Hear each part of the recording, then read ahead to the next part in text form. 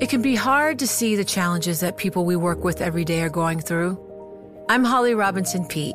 Join us on The Visibility Gap, a new podcast presented by Cigna Healthcare.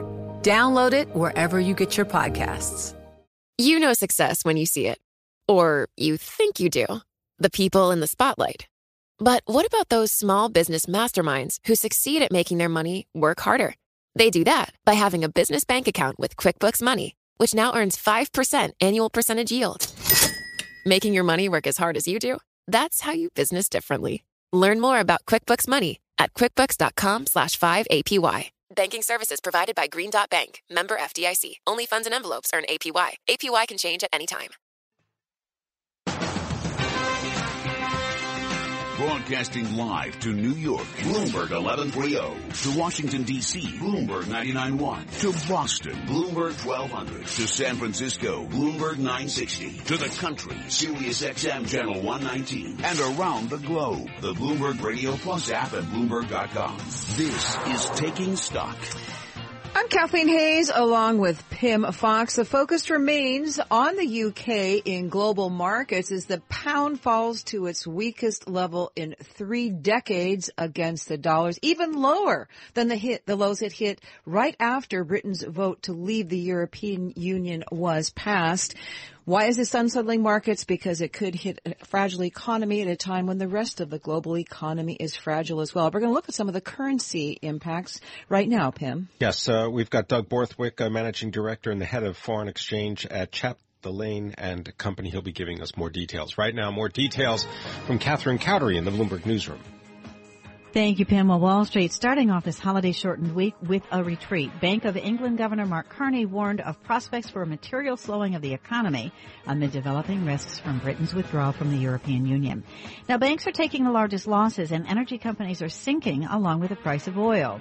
The government said gasoline supplies on the East Coast reached a record.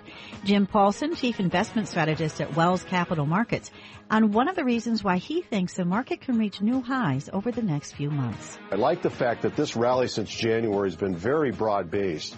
The equally weighted indices are outperforming overall, which tells you that a broad array of stocks are doing better than the market cap weighted.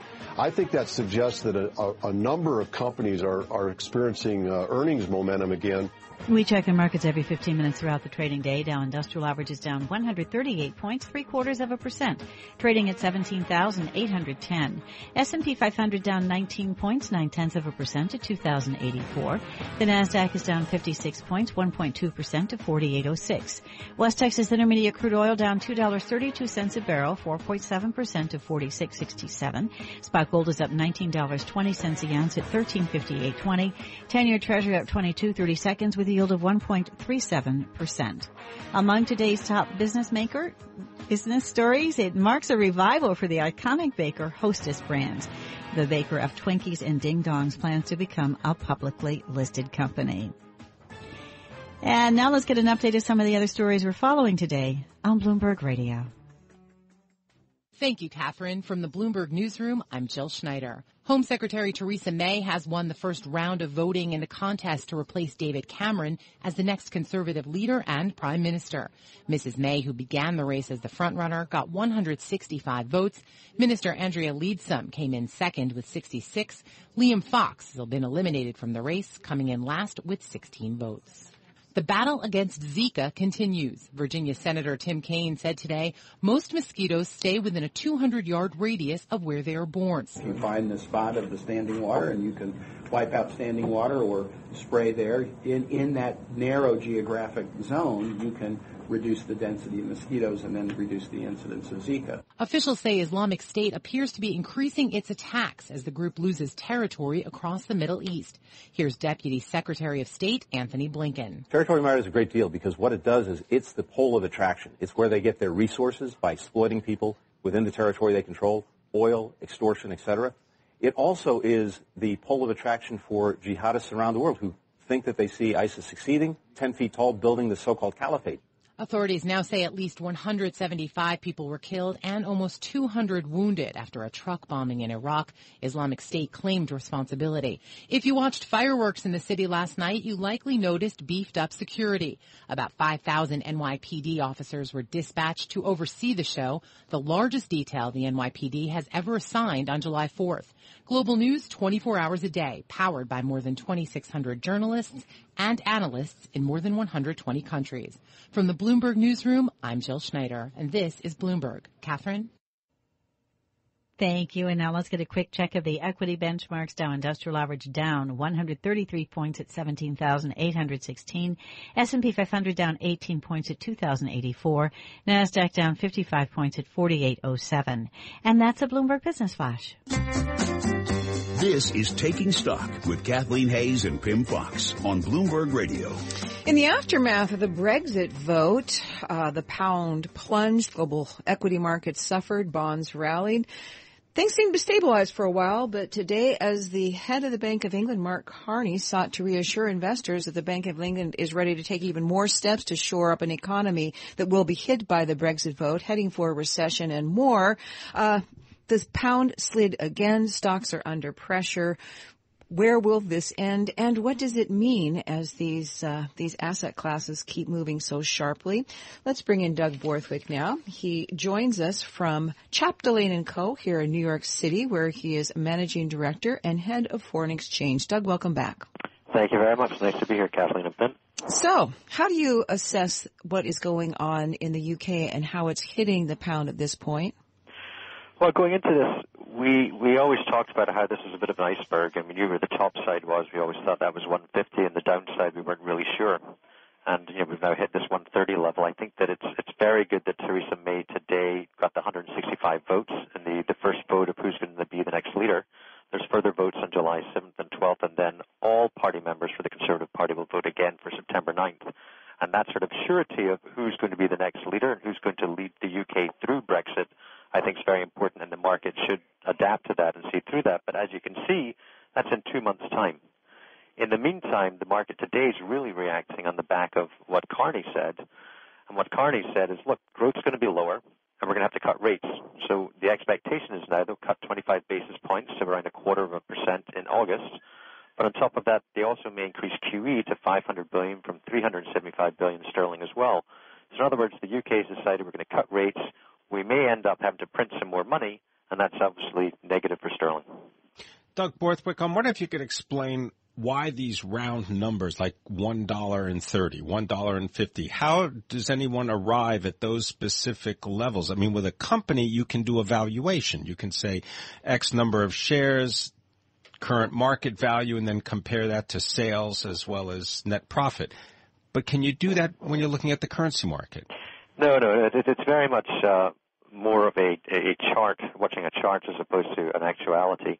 I think, though, when you looked at where the polls were going into the Brexit vote, remember we're trading around that 148, and we actually went up to 150. That was when the market had decided with 100% certainty that the UK was going to stay within the Union.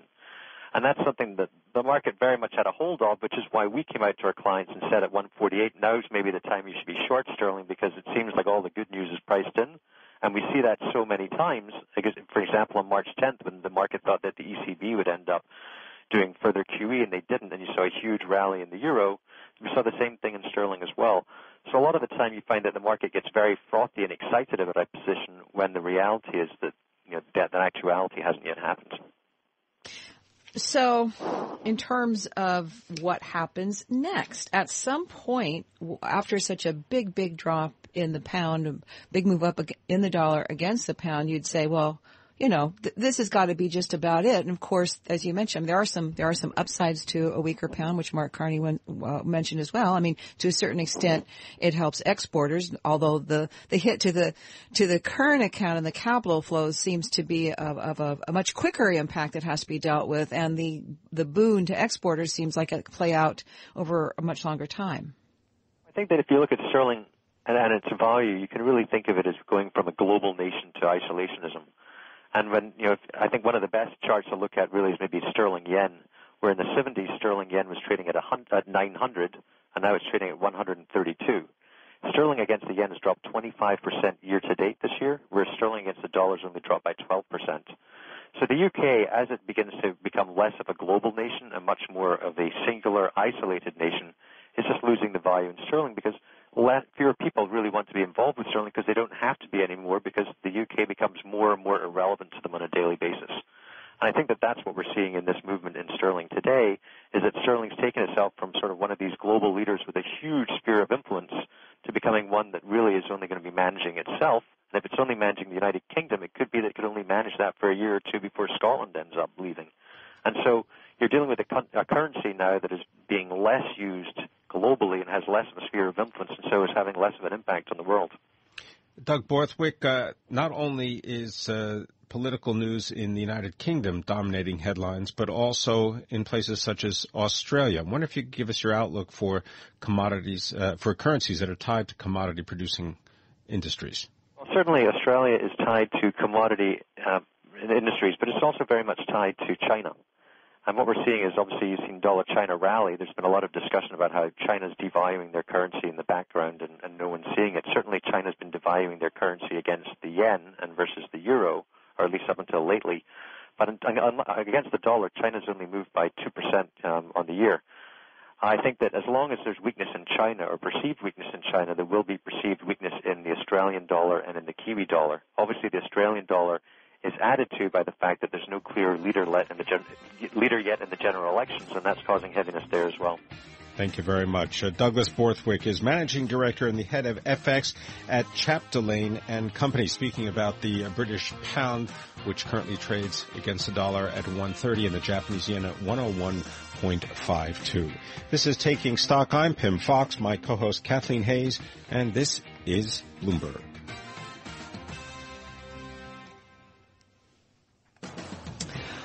Brewing Italian banking crisis. This is another important part of the fallout from the Brexit vote. We'll be looking at that and what it means for the EU broadly. This is Bloomberg. You know, it can be hard to see the challenges that people we work with every day are going through. Invisible struggles like stress and burnout, caregiving for a loved one, or being misunderstood. But insight, awareness, and empathy will help us better see the issues they're dealing with. And that can make us and our companies healthier too. I'm Holly Robinson Peete. Join us on The Visibility Gap, a new podcast presented by Cigna Healthcare. Download it wherever you get your podcasts. From Silicon Valley to Wall Street, the promise and perils of artificial intelligence are playing out on the world stage. But what will the next phase of AI adoption look like? Which companies, from big tech to startups, will dominate? And where do the risks and unintended consequences lie? I'm Emily Chang. Join me at Bloomberg Tech in San Francisco, May 9th, to answer many of the industry's burning questions, alongside Snap's Evan Spiegel, Xbox President Sarah Bond, OpenAI's Brad Lightcap, top researcher Dr. Fei-Fei Li of Stanford, and many more. More details and just a few tickets left at Bloomberg.com/TechSF.